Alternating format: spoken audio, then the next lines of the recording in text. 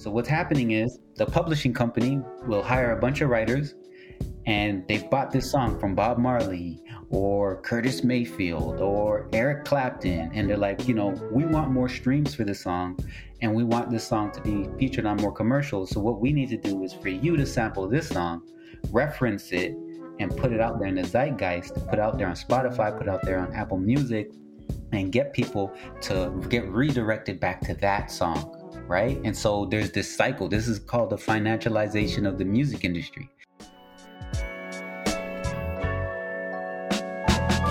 Let me know. Around the world, giving diamonds and pearls. Flying all around the world. Let me know. Around the world, giving diamonds and pearls. Flying all around the world. For the pearls and diamonds, I've been all over grinding, climbing like clips I'm rhyming, mining like it's the 40. All right, back again with another episode of No GPS, the fifth one to be exact. And I'm here, of course. My name is Aaron. I'm with my podcast co-host, Mr. Mez, and the producer man, Matt, in the back doing his thing. What's up? What's up? What's up? How you living? So, of course, here at No GPS, the focus is on the journey, not the destination, and the ends don't justify the means. Just want to let you know that. And to be upfront, yes, it's me on the intro and outro music for the podcast. So that cat's out the bag. So what's up, Mez? We're here today to talk about music and why we love music. I love music. Yeah, shout out to Hip Hop Baby. Yeah, Hip Hop Baby via the OJs. So yeah, what's up? How you doing today? Ready to go? Ready to get this thing popping? Whatever you have in store. All right. Wait, we're going to talk about the popping and locking and doing all that kind of stuff, from the hip hop to the funk to the R&B to the classical to the gospel to maybe even some publisher music. I don't even know where we're going to go with this. It's no GPS. Anyways, so yeah, we wanted to talk a little bit about music and just the music landscape, the whole political economy of what it is right now as far as popular music is concerned. And we want to start at a particular point in time that really was pivotal in the sound that we have right now as far as the monotonous nature of the type of music that we hear and the lack of regional and local distinctions in the types of music, and why somebody from Toronto or Oklahoma City or somewhere in Montana can sound like they're from Atlanta. And there's a backdrop, there's a political economy to that, and some would say a libidinal economy to that. And it starts in 1996, I believe is the year, not 1995, 1996, when former President Bill Clinton deregulates the Telecom Act in the United States of America. And we start there because, of course, the cultural soft power of the United States has real material and psychic effects on everybody in the world. And American popular music is world popular music. So that's why we're starting there. And of course, I'm situated in Toronto, Canada. Well, man, Mez is situated in the South End, as they like to say, London. Yeah. South End is a place outside of London entirely, so not to be confused with that. There's a place called South End, like an actual town. That is unimaginative. Do you know why there's a Sussex, a Wessex, and an Essex? Oh God, no. Okay, I'm seeing the logic. I don't know. I was about to go north. I don't think there's a northern version of it. Yeah, they probably didn't want to name the north because Yeah. Old wounds. Yeah, the north is for old folks, for Norfolks. Or maybe call it Norfolk, right? Norfolk. So there's a place called Norfolk. Yep. Yeah, exactly. All right, so and there's a place called Suffolk. Anyways, I'm gonna stop. Okay. And I bet you have a version of this in Canada, anyways. Like every single town in England has a name for it, has a satellite. Yeah. In Canada, we have a Sussex. Sussex was like right there, University of Toronto. That was the street Robarts Libraries on. So, anyways, you know where we are situated and located. So we want to get to what happened with the deregulation of this Telecom Act, right, and what it enabled for big media companies to be able to do in the news space and the radio space, and mass consolidation of a lot of different companies, and a lot of mergers and amalgamations were happening, as they say out in London, England, the financial center of Europe. Amalgamations, we say mergers and acquisitions. But So with the 1996 deregulation of the Telecom Act, what happened was, say like iHeartRadio, which formerly probably had 40 to 50 radio stations, would go on in the years, in the decades to come, to own close to 1,000 to 1,500 radio stations, right? All across the U.S. And so with that kind of like market consolidation, right, where you have six companies essentially, and sometimes they differ. Sometimes it's people getting bought out, and you have the Comcast, the Time Warners, the Disneys, so on and so forth. The Viacoms, yeah. CBS. Yeah, so much, yeah. And so with that, you have a corporate model for how music gets disseminated, how news gets disseminated. So you have a hegemony, right? A particular type of model. What works here is going to work everywhere else, right? Kind of have a universal model that they're using. And of course, there's all kinds of different ways of payola now that they use, where, if you're on a playlist now, it's a very notable playlist. You're probably spending some big cash on that to get your placement there. And then you couple that with the fairness doctrine that went out the window, I think in the 90s in the US, where the fairness doctrine was actually instituted by the FCC to ensure that if there was a controversial topic, right? And you'll remember this, Mez. If there's a controversial topic, right, there would be the two opposing viewpoints that had to be there, or else you would be fined or your show would be taken off the air. So you had to show the differing viewpoints. And so when that goes out the window with the telecom deregulation, then you get just the echo chambers that we have now, the crazy places where people go. And because of that, people, have a limited amount of sounds that they can, or music that they can choose from, as far as like the types of tastes and the variations and the lack of an eclectic, selection of music. And then the same thing with news, right? You're hearing one side from maybe Fox, and then you're hearing another side from CNN, and then you got, all the other, smaller subsidiaries. So with that, we come to the music that we love, right? Not just, it's world pop music, but it's hip hop. So we have a hegemony of sound, just one type of sound that's kind of, colonized the planet, and it's got auto-tune ringing all through it. So Mez, yeah, like what's it been like being a music fan? And I know that you're a music man. You had a radio show in college, right? Like, what's it been like for a big music fan like you to consume or listen to music in this type of environment? What has it been like? I don't know. I stopped listening around that time, so maybe that's why. I knew about the merger thing a bit later. I think some of the labels were merging as well, right? Like in the early 2000s. Yeah. But I always thought that kind of, the timeline from my point of view makes sense, because I always thought the so-called golden era of hip-hop in the early 90s. There was late 80s to early 90s. What made the early to mid 90s different was that every single person sounded different. Mm-hmm. It wasn't just that they were from the same area or from a different area. Even if they were from the same area, they sounded different. Right. And I feel that was when it's like hip hop is kind of like a baby that's growing up. Mm-hmm. I remember in '99 there was like a big celebration, 25th year of hip hop. That's when I started to like think of hip hop as like a child that's growing and undergoing all kinds of changes and evolution. Yeah.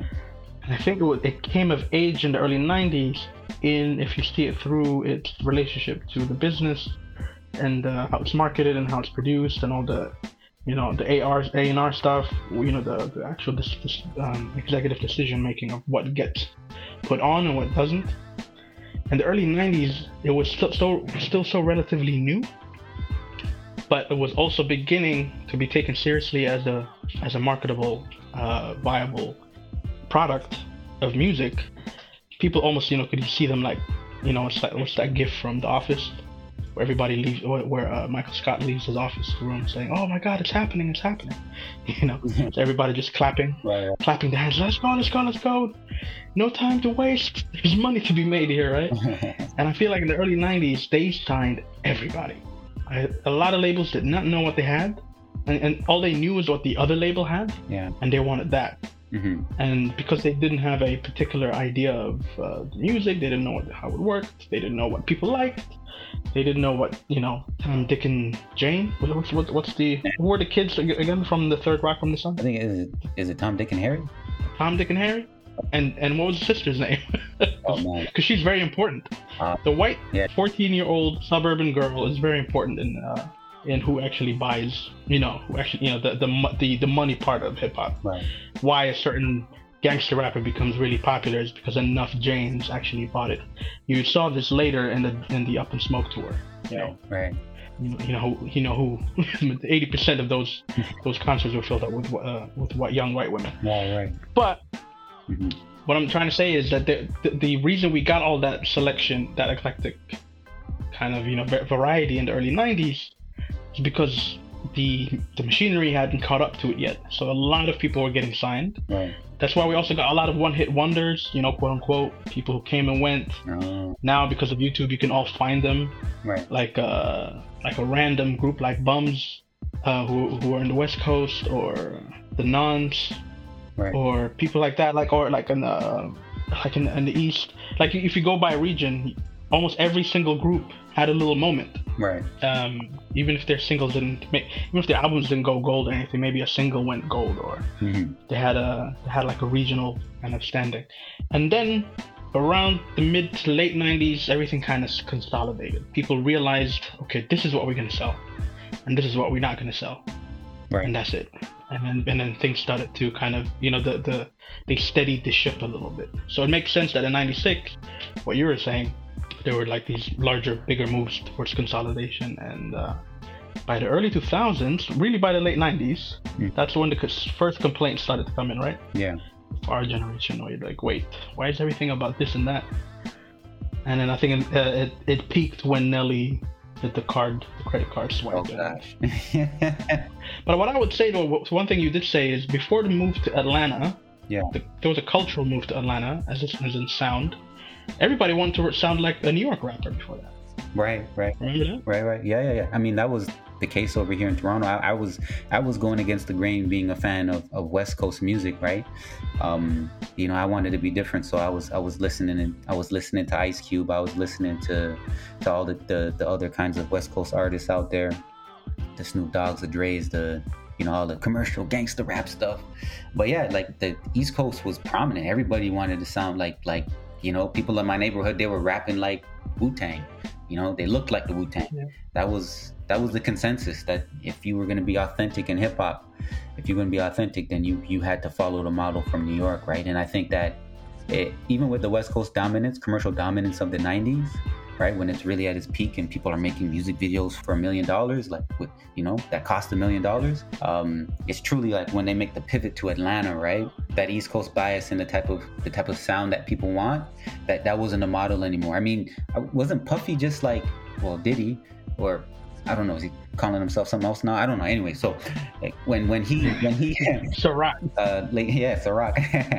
He was on the radio lately and he's like, yo, like we're supposed to dictate culture from New York. Why are we sounding like everybody else? Like, this is weak, right? But like that shift had already happened, right? With LaFace, even in the beginning, with like when Babyface and L.A. Reid go to Atlanta, when they choose Atlanta to be the place that they're gonna build LaFace Records, right? With TLC and all of that, and then you get Criss Cross and Jermaine Dupri.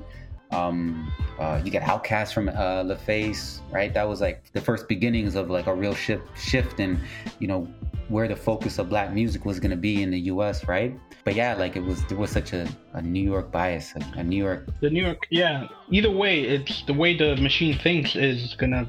If it thinks that way, if it's still the same machine, then it's gonna run the same. So before everything was New York centric, then everything became Atlanta centric because it tries to keep hold of it. It doesn't want it to overflow. They don't want to lose control over what actually makes.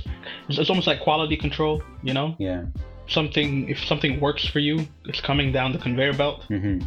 And all you have to do is just check if it looks like the thing that came before it. Right.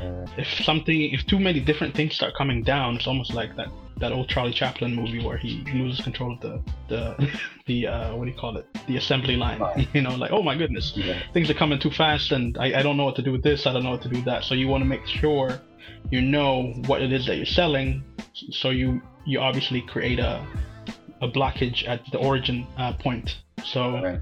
Yeah, I don't think it's so. That's beside the point for me. What Puff Daddy says about New York or the South. Yeah, we used to do the same thing when we were younger. Like all these Southern rappers, they're not lyrical. They don't sound like this. They don't sound like that. Da da da da. But the point is, whether it's New York or Atlanta, it shouldn't just be for one place. And then second to that, globally, it was happening at the same time. Everyone in Europe, for each country that was starting to produce like their first rappers, their local rappers. Yeah. Either they rapped in English. And if they did, they sounded like the New York rappers. Right. Or if they did rap in their own language, it was very kind of New York inspired style, stylistically. It took a long time for European countries or other countries to find their own kind of, to mesh what makes them distinct with the quote unquote art form or the form of rap. And it was happening everywhere. So, whatever gets exported first, people latch onto first, and they copy until slowly you kind of create your own regional sound. And and again, it's cyclical. The machinery catches up, and there is a little bit of a dearth, like a choke point where nothing new comes out. Right. No, that's real. That's real. I think what's interesting too is you can always tell the origin of something by the amount of diversity and variation of that thing, right? When we're talking about rap, you can tell that its origin is in New York City, because if you look at New York City rap from like the Tila Rock days, right, where It's Yours comes out and these guys are using like the 808s, and they're not using like a backing band, a funk backing band to, like Curtis Blow and, the Sugar Hill Gang and all of them, and they're using 808s, and you're not using standard bass lines and all of that kind of stuff. So you have that there, and then you have the fast rap, right, of LL Cool J, Big Daddy Kane there. Then you have like all, the lover rap. You had all these kind of variations, right? Kid and Play. Like you had like people who were doing kind of like gangster stuff, people who were doing like real party stuff, people who were doing conscious rap, people who were doing all like, so you can see that the home of hip hop is New York City. So all these variations of hip hop that we see right now, right, or that we've seen in the 90s, all kind of like really do start in New York City, and then they go elsewhere, and then they kind of take that style and they make it into something else, right? Like what did Bone Thugs say? Like I've heard different types of accounts of this, but somebody will say, oh, I heard MC Ren flip a rhyme, or I heard Big Daddy Kane do something, and then I just did that for the whole track. He did it for 2 bars, and I did it for 64 bars. You know what I'm saying? And then they adapt that, and then they turn that into something totally different, right?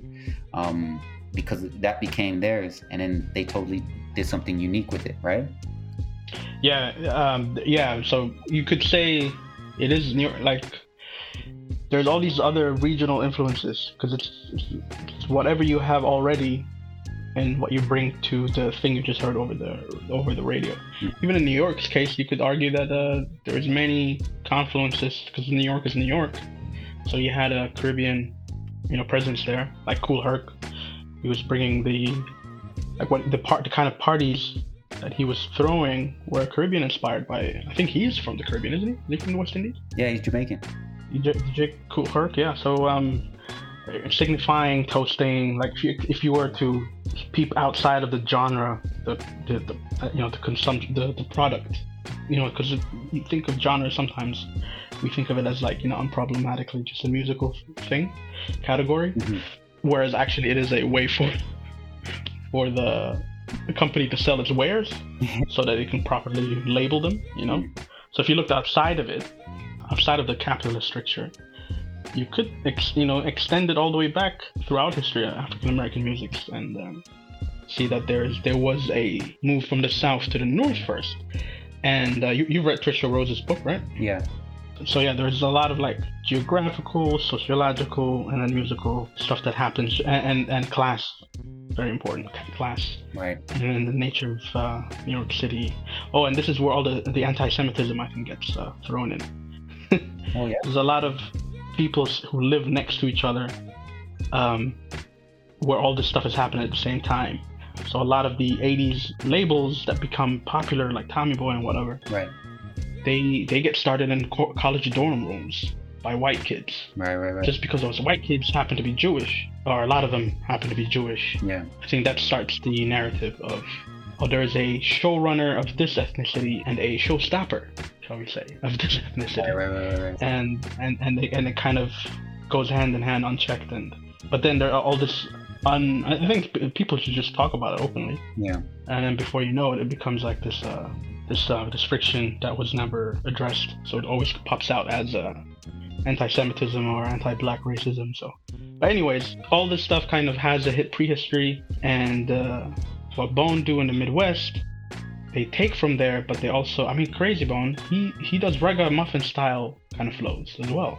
Tretch does the same thing. It's like, it's weird. It's what a lot of people mistake New York African Americans to be is just like black, regular black. Right. Because they do that in America a lot, right? Yeah. So and so is this, so and so is that, so and so is just regular black. Whereas the truth of it is a lot of these people are just as much Caribbean immigrants like they are in London or in Birmingham or in Toronto. Yeah. New York is more so like that than any other city in the U.S., right? With a big Jamaican community, Trinidadian community, right? Guyanese. Isn't Busta Rhymes from the Caribbean? He's Jamaican. So doesn't that give you something like doesn't that open a whole new part of your brain up for why Busta Rhymes sounded the way he does? 100%. I mean, even in Toronto with like Cardinal Official and like artists like him, right? The Jamaican influence. And Joey Badass today. Yeah. He made a whole song dedicated to his Caribbean background. Oh, I forget what the song's called. Okay. Yeah. So it's like over here, for example, a lot of people think of Black American music as just that, Black American. Right. Whereas over here, they like to, be specific with it. Such and such is from the Bahamas, such and such is from St. Lucia, such and such from Caribbean. There's no such thing as just black here. Amongst themselves, right? That kind of always gets conferred to American shores. Right. So yeah, there's people migrations that go upwards first, and then things happen. Culture happens, and then a businessman arrives, and then things move upwards, vertical. Mm-hmm. Then deals are struck, presidents sign papers, and like you said, it goes back to what you were saying at the beginning. Right. Yeah, because with the Telecom Act, with all of these different developments happening in the hip hop industry, right? It evolves coterminously with the different types of policy changes that we see in government. And I think that's fascinating, that's interesting. Of course, it's a deep neoliberal turn from the 70s.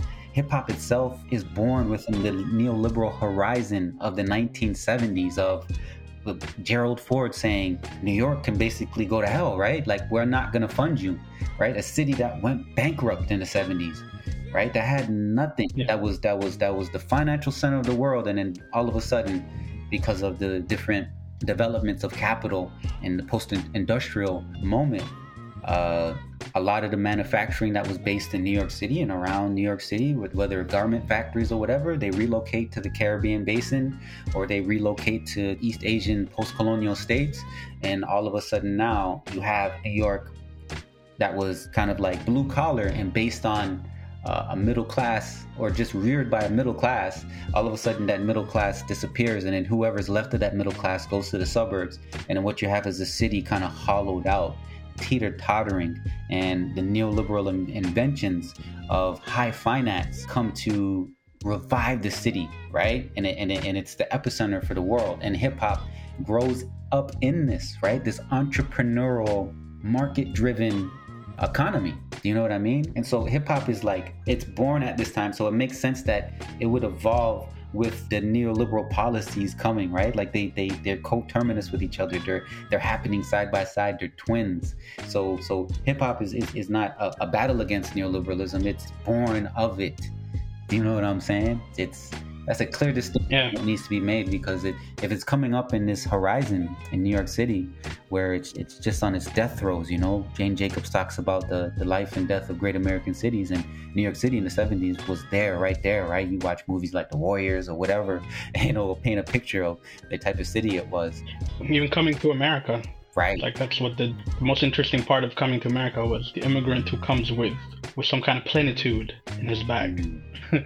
and then arrives in this this freaking hellhole. Right. But he also believes, wow, America's so cool, I made it. Like that. That was the comedy of Eddie looking out the window saying, "Good morning, America."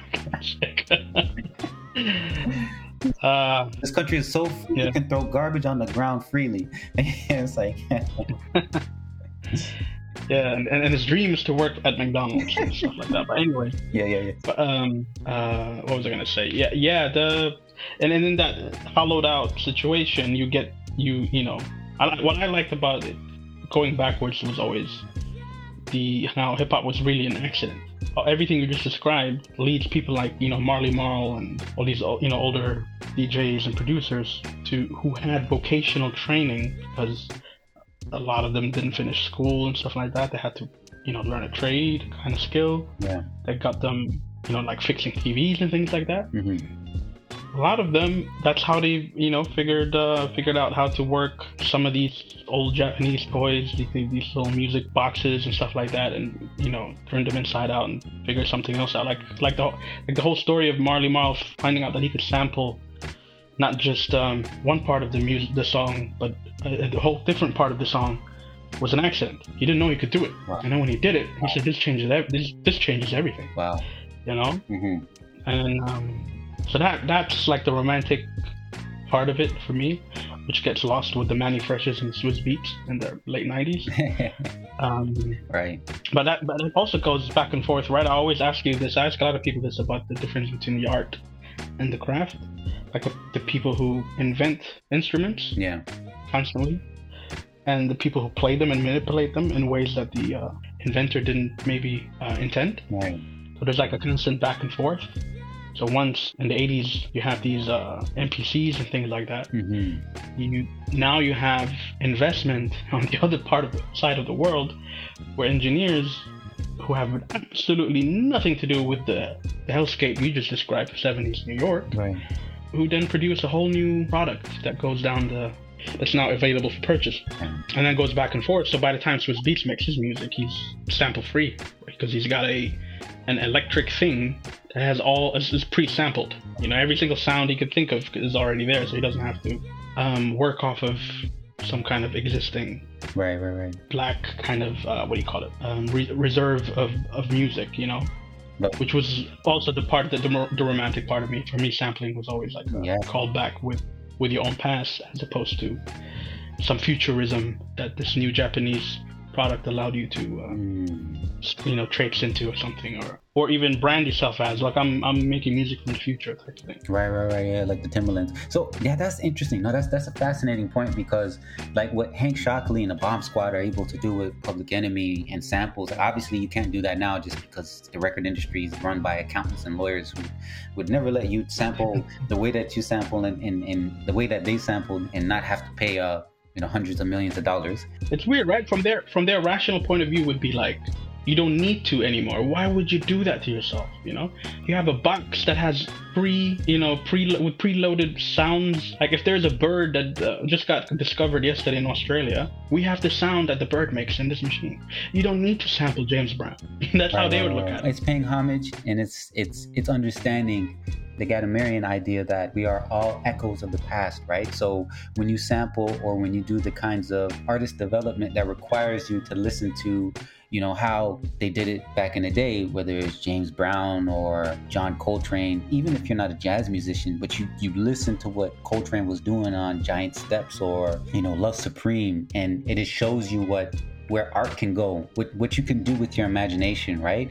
It expands your horizon, because every time you reach back to the past and you do an interpretation of it, or a reinterpretation of it in your music, it becomes new. Not only what you're doing, but also how we view the past in that music, right? You're shaping and shifting what a worldview is. That's why I love it. Like the sample, like I wish I could sample all the time. Like the music that you're hearing in this podcast, like in the beginning and the end, like it's sample free, but not because I want that to be sample free. It's because it's not economically viable for me to do it, right? Like I want to sample all kinds of music, but just can't do it in this climate. There's also like artist autonomy and freedom, like part of it too, because the older black artists who were being sampled didn't have that protection afforded to them. You know, the companies only stepped in if they thought they were losing money. Whereas now, moving forward, you know, we're more individuated, more automated, autonomous individuals who are even more private and even more, you know, precious about our ownership, our possessions. So we pay IP. What are they even? Those intellectual property, you know, hunting lawyers and stuff like that. You know, the ones who go around collecting money for you. So we hire them. No, they run the game, yeah. Yeah, so you hire them and they collect money for you. So it's even more of a individuated space. So obviously nobody's gonna sample now because you've earned the standing, privilege, money. I mean, precious for you, obviously, but to protect your music. I don't think in the 60s and 70s African American musicians were having that kind of. First of all, they didn't even own a lot of their music. No, and you know what's crazy? There's so much sampling now that's happening, especially with drill music, right? And I wonder and I think to myself, what's the logic behind this? There's a lot of money, right? And then I did some investigating, right?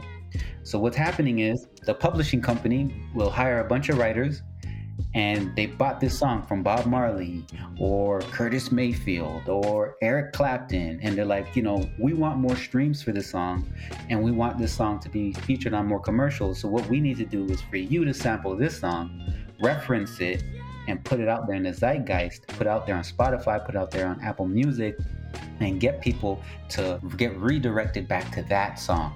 Right? And so there's this cycle. This is called the financialization of the music industry, right? And so when I heard, I seen Babyface is one of my favorite of all times. I love him, man. But so they have like songwriters, boot camps and all of that with these big publishing companies that run it. And, you know, they give this formula, right? I forgot the girl's name, but we'll talk about, I'll remember who she is. She's important. But, if you see Babyface's, he came out with an album recently, right? Called Girls Night Out. And on that album, he has a song featuring LMA. And that song samples Tevin Brown's classic Can We Talk, of course, written and produced by Babyface. And I'm looking at it and I'm like, that's interesting. And then all of a sudden they have all of these online, Can We Talk competitions and challenges and everything like that. And I'm like, oh, wow, the money's going around like this. Okay. Because for the last 5, 6, 7 years, older music has been making more money and has been getting more spins. Go on Spotify right now. Put in Queen, put in the Rolling Stones, put in the Beatles. See how much their monthly users are, and then go to somebody who's big now. Maybe it could be Justin Bieber or whoever, and your favorite pop artist, and see how much monthly listens they get. So you're saying it's not just some cultural cycle that, you know, every 20 years we go back to a moment in time and it becomes popular again? You're saying there's a push towards it. There's a push towards it. I mean, these big equity firms. I mean, didn't Snoop purchase Death Row from a big private equity firm? I think it was BlackRock or Blackstone or whoever. These big equity firms are buying up the publishing, right? And so the money is kind of drying up now. Like, people are getting sick of old songs. So that's kind of... They want to popularize it. Yeah. And so they thought it was going to be a cash cow for a very long time. But what they're seeing is they're getting diminishing returns on it because there was a cycle for it, just like you said, right? They're trying to marketize it, systematize it so that it can be a consistent revenue stream. So let me ask you, TikTok is a big thing for that, right? Don't kids dance to a song that just suddenly becomes popular again, even though it's 15 years old, and then kids do little TikTok videos and stuff? Is that included in that, or because is TikTok a short enough format where they're allowed to play the music for that long? You can't play the whole song, but you can play snippets. Right, so it works for TikTok. Yeah, in a way. For sure. This is a push towards it, and what I'm saying is that the returns are diminishing now, right?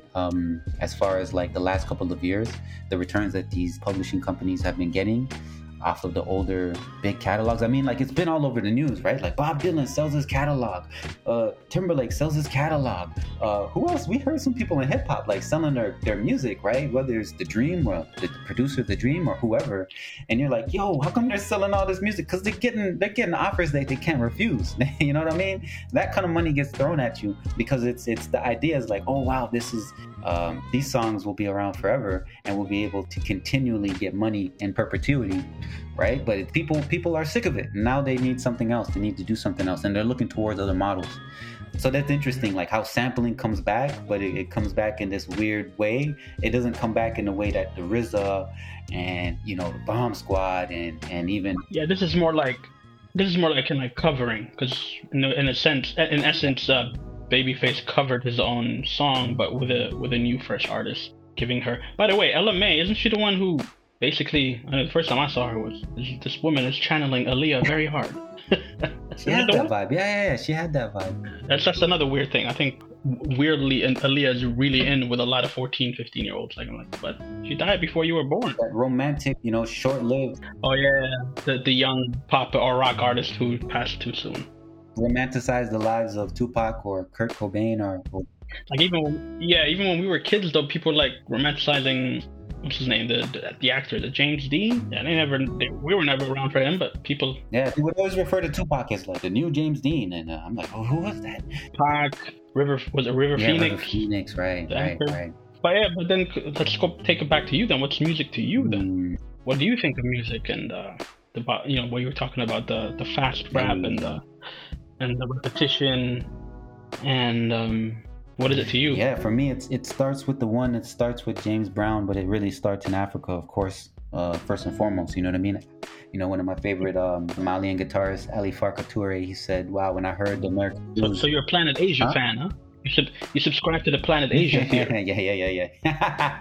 Well, I'm saying that for a specific, distinct reason, and everything starts with the drum. Everything is percussive, right? So what made the blues interesting is that when you took the Congo drums away from Black Americans, what they did was they took the guitar and they essentially turned it into a drum, right? That's the guitar. That's when you're hearing Randy Johnson on his guitar, playing it a certain way. When you hear Chuck Berry, right, and Johnny B. Good playing his guitar, and he says, "I'm playing my guitar to the sound of the cars and the trains outside," right? He's playing it to the rhythm of the world around him, but it's like a drum beat. When you hear that guitar sound, like it's a drum, right? And so the fast rap and hip hop, how it comes from this type of lineage, right, where these instruments turn into drums, percussive instruments, right? Like James Brown turned the electric guitar and the bass fully into percussive instruments. They were drums.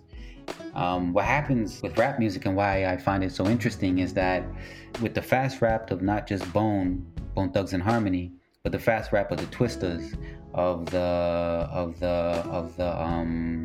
West Coast guys, the Poets, the Freestyle Fellowship. You got in the 80s, you got Heavy D, you got even LL, you got Big Daddy Kane, you got later on, of course, you got the Busters, you got all of Pharaoh, early Pharaoh Monch. It throws into the wind this idea that what I'm saying to you can change my material existence. I'm going to sound like a drum, and that drum is going to sound like a war drum. And it's going to call out to somebody, because it's not through narrative or the logos that I'm going to be able to change where I'm at. It's going to be something entirely else. And that's where James Brown's One, turns into Bernie Worrell's Zero, right? When he plays that noteless note on Parliament Funkadelic's Flashlight song, right? The song that was actually, just a quick cool tidbit, that was why people in concerts now raise up their lighters, is because of Flashlight. You know what I mean? Cool, just a little trivia, put that out there. What happens after speech, right? What happens after that can be when narrative is disturbed to the point of all you can hear is a muffle of my sound, right? And that's what the music and then the voice itself turns into one big drum, right? And what's happening is, you sent me the article, but this is known through, musical sociology, musicology, all of that kind of stuff, that the drum. Hey, by the way, I have to say I am no musicologist, and I'm not even a music theorist. I just do theory about music. I like the way you put that. But the drum and the repetitive nature of the different types of polyrhythms that people would play in ceremony or ritual, right? When we go back to get Afrocentric on your ass, to get a little bit Oswald Bates, maybe. As I prognosticate to say the things that I defecate. No, I'm playing. But like in ritual and ceremony, the drums are brought out for the specific and sole reason of accessing transcendence, in whatever form that may be, right? But when we're talking about commercial music or music that's been commercialized in a particular type of horizon where people are still struggling for their freedom, the ceremony and the ritual is not there. So the drums don't necessarily give you a transcendence. So what happens when you're locked into that 0 point mode and everything you're creating is new and novel, but it's essentially telling the same story of your own freedom? Do you know what I'm saying? Like, it's enough to get you maddening, and that's what I found in the fast rap. Because it's played out of context. There's like the drum devoid of its devoid of its ceremony. Coltrane, he tries to get to that point, and of course, if anybody knows about John Coltrane, he was a spiritualist. He was deeper than your average cat, to use some jazz parlance. What he was trying to do with the music, he was trying to get to a transcendental point of understanding, and he's playing this European instrument, the saxophone, right, one night, and he's going ham on it, and it doesn't do it.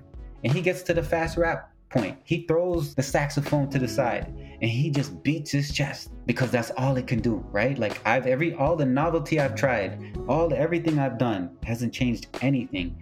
And the same keeps recurring over and over again, right? So you can find it in Coltrane, you can find it in Bone, you can find it everywhere. You can see it, and it's like, Luther Vandross does it, right? In A House Is Not a Home, when he does that famous sample that Kanye West used in his song Slow Jams, right? When he goes, "Are you gonna be? Are you gonna be? Are you gonna be?" Whoa! It's like, that's ontological. Are you gonna be? Well, I think that's the lyric, but B is in there, right? And B, from a philosophical standpoint, that has to do with your existence. Okay, you just linked Luther to Heidegger. Well, yeah, of course, that's mine. He's what did Heidegger call being? He called it Dasein. Yes, yeah. So Luther was singing Dasein. His interpretation of that Burt Bacharach song was just insane, right? But what he did to it, Luther was just Luther. But when he goes to that point, he's like, "There's nothing else can do it." But I'm just, "How you gonna be? How you gonna be? How you gonna be?" Like, it's like, whoa, like he's accessing the same thing as Coltrane, and he's saying that all of these novel twists are just expressions of the same type of unfreedom. So what people call exhaustion for them is a realization of something else, because that's how people would have described that, right? At some point a form exhausts itself, so there's only so much you can do but repeat old forms. Maybe there's more to it than just exhaustion. There's like you meet something, you see it, and then I guess you revisit that every time, because that's what I guess what Bone would do, because every time they did it, people would know it as a style. Oh, that's how Bone do it, but I guess they keep going back to that same place, or they are at that place. As Coltrane was at that place. You're trying to access, like when I say transcendence, you're trying to access wholeness. When you're trying to get on the other side of where the song and dance, the drum circle is supposed to take you. It's a rite of passage from one state of being into another state of being. And when you're not able to travel and get to that other state of being through this rite of passage, through this ceremony, through song and dance, then it becomes a clown show. Then it becomes a circus. Then that's what we're dealing with, right? That's the funk. That's the funk. Mic drop. How do you know you've transcended? Well, like I was saying, like, if it's a rite of passage, right? So I'm not talking about it completely from like a transcendental, spiritual, new age perspective. When you have a rite of passage, you go from one age set, right? As maybe a young person, a young woman, a young man. You pass through this liminal corridor through the ceremony and whatever that ceremony entails. And then when you get to the other side of that, you become either an adult or become a priest, you become a warrior, right? There is a differentiation that happens through space and time, right? And you're accessing it. And so when that doesn't happen and you don't see a change in your state of being in those kinds of concrete material terms, that's why I was bringing up Ali Farka Touré, right? When he said, when I heard the Delta Blues, I was astounded and amazed. It was my music. It was our music without the stories, without the timeline, without the journey. Do you know what I mean? Because when you listen to Ali Farka Touré, you get a sense of transcendence. You listen to that music and it is beautiful. It takes you from one place to the other place. And when you listen to hip hop and that loop is repeating and repeating and repeating, it's like it's trying to wake you up. It's trying to wake you up. And when you don't want to wake up and you want to stay in that zone, that's what we might have to call the zone of non-being, you know, as theorized by my main man, Frantz Fanon, right? To give props to Ahmad Rashad again. But you feel what I'm saying, though, Matt? Do you feel it? Well, you'd have to say more. About the zone of non-being, or like what else? No, are you saying there's a lack of that, or That's what I'm saying in the new world, right? That's why when narrative fails you, right? When the call and response fails you, right? The call and response that's so... What do you mean by fails you? Like, what do you mean by, what would constitute failure? When it doesn't answer your question, when it doesn't bring forth a sense of an end to what you're trying to accomplish, right? Whether it's your freedom, whether it's dignity. But that would be the European other. European is goal-oriented, and at least Western classical music, and it's about movement, it's about telos. So are you saying the African is banned from that journey, or is already not interested in the journey? Because what you're saying sounds like you're interested in arriving at a goal. In the new world, I think in the new world, we're talking about new world music, right? And I think there's that kind of being frozen or being stuck at the train station, and the train is never coming, but they keep telling you that your ticket is going to get you on this train, and it's forever in advance, and you're forever waiting. I'm the one who waits, and so you're supposed to go from one point to the next point, right? The music is supposed to take you from one point to the next point. It's supposed to help you on your journey. The music and why we rhyme is on purpose, right? It's a mnemonic tool for memorization. It's supposed to change. It's supposed to do other types of things. And so as a traveler in this life, as we all are travelers, the music is supposed to help us get from one point in life to the next point in life. But when it keeps you stuck in a mode, in the loop, then is that not a hellish scape to be in? A zone of non-being, right? The music is... Well, I don't know. I mean, life, to me, I'm completely in opposition to how you're describing it. To me, life is cyclical anyways. Everything ends where you started. And what you do is you hand it off to someone you share it with. And then they get to start from the point you ended at. And then they will end up ending somewhere else. And that's the article I sent you that had that little James Sneed on repetition and cut thing, is that it opposes the old African form against a Western form of, a form of cyclicality, repetition, and rupture, against Western linear progression towards some kind of telos. I was going to send you this video, actually. George R.R. Martin was on one of these talk shows.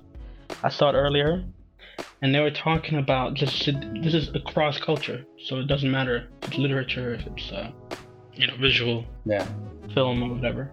And he was talking about how I think the talk show host asked him about why are we so dystopian now? In the last 30 years, every sci-fi fantasy seems to be about decline and fall, whereas before they seem to be a bit more optimistic. Apparently there was some article in the Washington Post about that. And Martin was saying about how, when I was 21 years old, we just landed on the moon, and I thought, this is it. This is the new before Christ and AD, This is year one.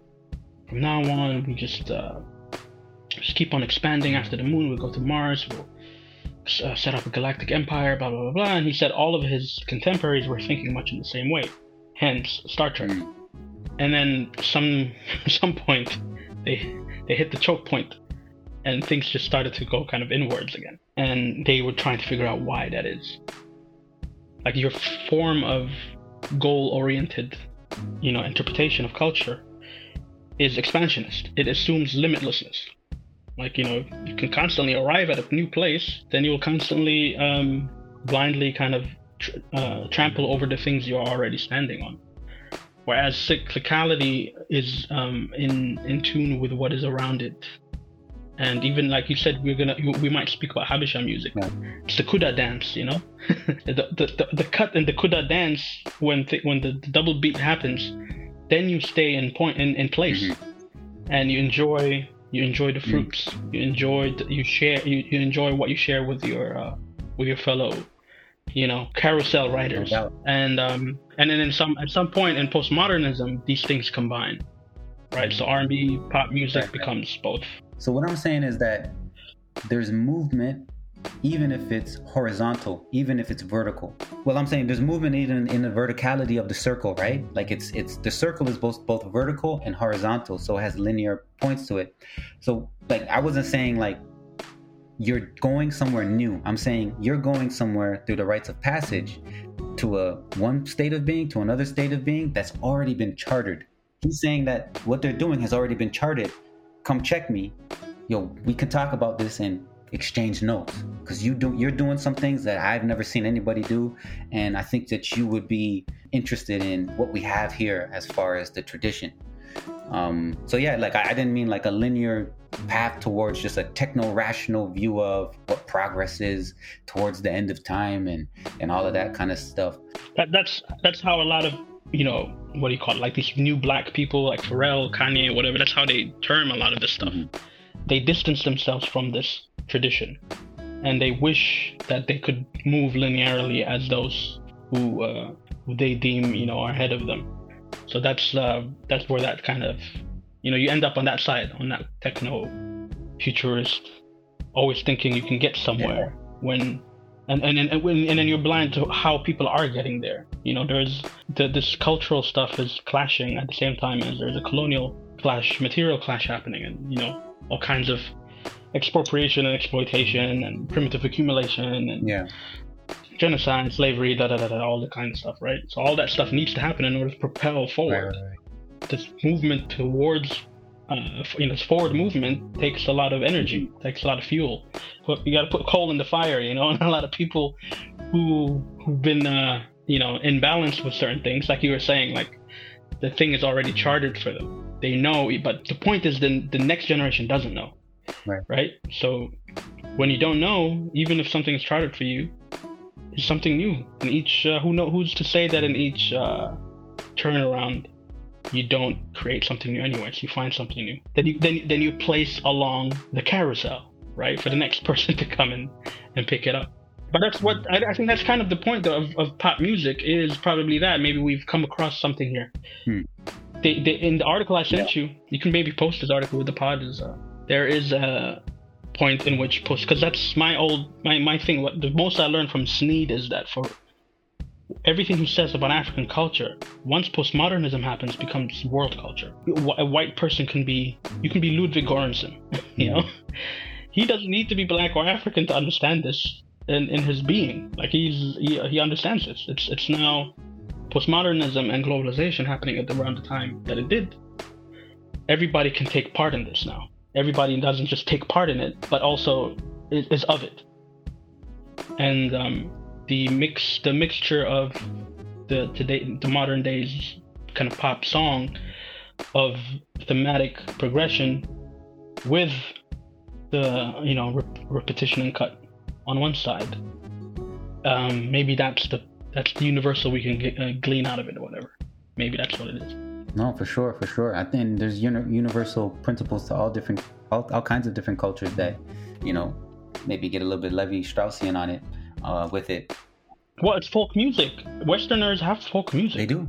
It's not. I mean, we go back to that Andor episode. I mean, even though they're supposed to be some kind of indigenous group, the folk music is more closer to this African style than it is to the classical kind of European movement-based one. Yeah, and I think that's a point worth really investigating, right, and looking at it. But yeah, like to get to your points, like endless technological growth doesn't equate to cultural growth or cultural sophistication, right? Those two things don't go together necessarily. I think Asmurum Lagese, the anthropologist, he called it a technocultural fallacy, right? And so like to want that all the time, right? To want what we've gotten in the last 4 centuries or 5 centuries would, in a more sane world, probably take 4 to 6 millennia to accomplish. Yeah. Without all the things that happened.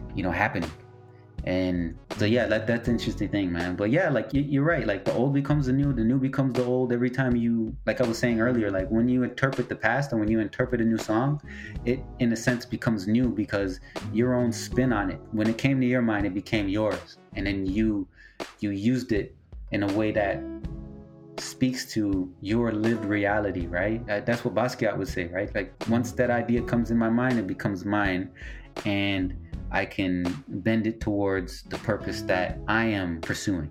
Do you know what I mean? I mean, in a way, you just described Telos wholly, like in this whole way. Because what changes is technology. What stays the same is the what you just called idea placement in someone's mind, and becomes your own. But you have now access to a new technology that didn't exist. There's this constant relationship between the same and the new, the same and the new, it just keeps moving forward that way. But yeah, everything about the growth part is that's the virus, that's even now new prime minister in the UK. I've seen, I don't know, like 7 prime ministers now since I've moved here, and every single time the key word is the growth, economic growth. And how to create it, how to jumpstart the rocket, how to figure out how many lambs to slaughter, that kind of thing. So anyways, man, we covered a lot. I just lost my second earbud. That's our cue to stop. Yeah, word to James Sneed. Yeah. Big ups. Wasn't Sneed the name in one of the skits in Dr. Dre's The Chronic? The Why new you gotta one? do that, man? James Sneed, Bro, right? why you gotta get foul? That was his name, though, right? Bad skit. That was a bad skit. Well, but the name just stayed with me. I'm like, wait, did they name this dude after one of our premier, cultural theorists? It was James wrong Sneed? in every kind of way. It was like, I think that was a porn star. I hope they weren't doing that on purpose. But that's gangster rap for you. We don't care, eh? Devil may care. Exactly. Yo, man, we need antitrust regulation. That's the thing that you need to get out of this podcast. We need antitrust regulation to loosen the grip, to get these big corporations, the Time Warners, to loosen up the grip and have to sell off a lot of their media products. What would ESPN be like without Disney? Aaron, you might wait 4 to 6 millennia until they loosen any grip on you. Yeah. Well, no, I was saying that because then maybe we won't have that skit that you're talking about with the Sneed dude. Poisoning the minds of... I feel that if that was probably it. If it is true, then it's probably Dr. Dre, who probably had to hear a million times in the 80s that you are bastardizing music. Here's a renowned academic so and so, who shares your color. Oh my God, that's crazy. And he probably just kept the name in his head and said, I'll show you what I do with your renowned black academic. That would be crazy if that was the case. And I would honestly say, wow, like I just made the connection now, man. I didn't even think of it. James Sneed. Shit. But on another note, though, I learned in university that there's a gay porn star by the name of Dred Scott. What? Yeah. Chew on that. All right, man. That's our cue to stop. Fuck that shit. All right. Dred Scott is also one of my favorite rappers of all time. Had 2 albums in the early 90s. Please check it out. Yeah. His music is 100% the soundtrack to this conversation. Hey, Dred Scott. All right, big ups to the artist, Dred Scott. All right. That was another episode of No GPS. The brothers Aaron and Mez bringing it to you like nobody else can. And we got Mr. Matt, the producer Matt in the back. Much love, big ups to you, and much love to everybody out there. We're going to catch you on the flip side and check you out. See you later. People that try to keep me down. Brother, sister, will you tell me something? Yeah, they follow when I try to see me drown. Brother, sister, will you tell me something? People that try to keep me down. Brother, sister, will you tell me something? when I try to see me drown. See me drown, see me drown. I'm Lauren Hill with the will, with the kill like Bill, but it more like Cosby than they like OJ. I roll with a Rolay, I roll with the Soleil. Like Rick and the day, they snatching the wig. I'm Prince when they lived, I'm pocketing jig. I'm Mike and the Wiz, they popping the Chris. I'm Jay getting sick, I'm loaded. The dice I roll it, like Jordan can't control it. Janet Jackson free zoning, Vulture like Leah Cohen. Bap bap and I get him with the rhythm of the kick. Hit him with the rhythm of the fist. Hit him with the rhythm of the Bruce Lee, who me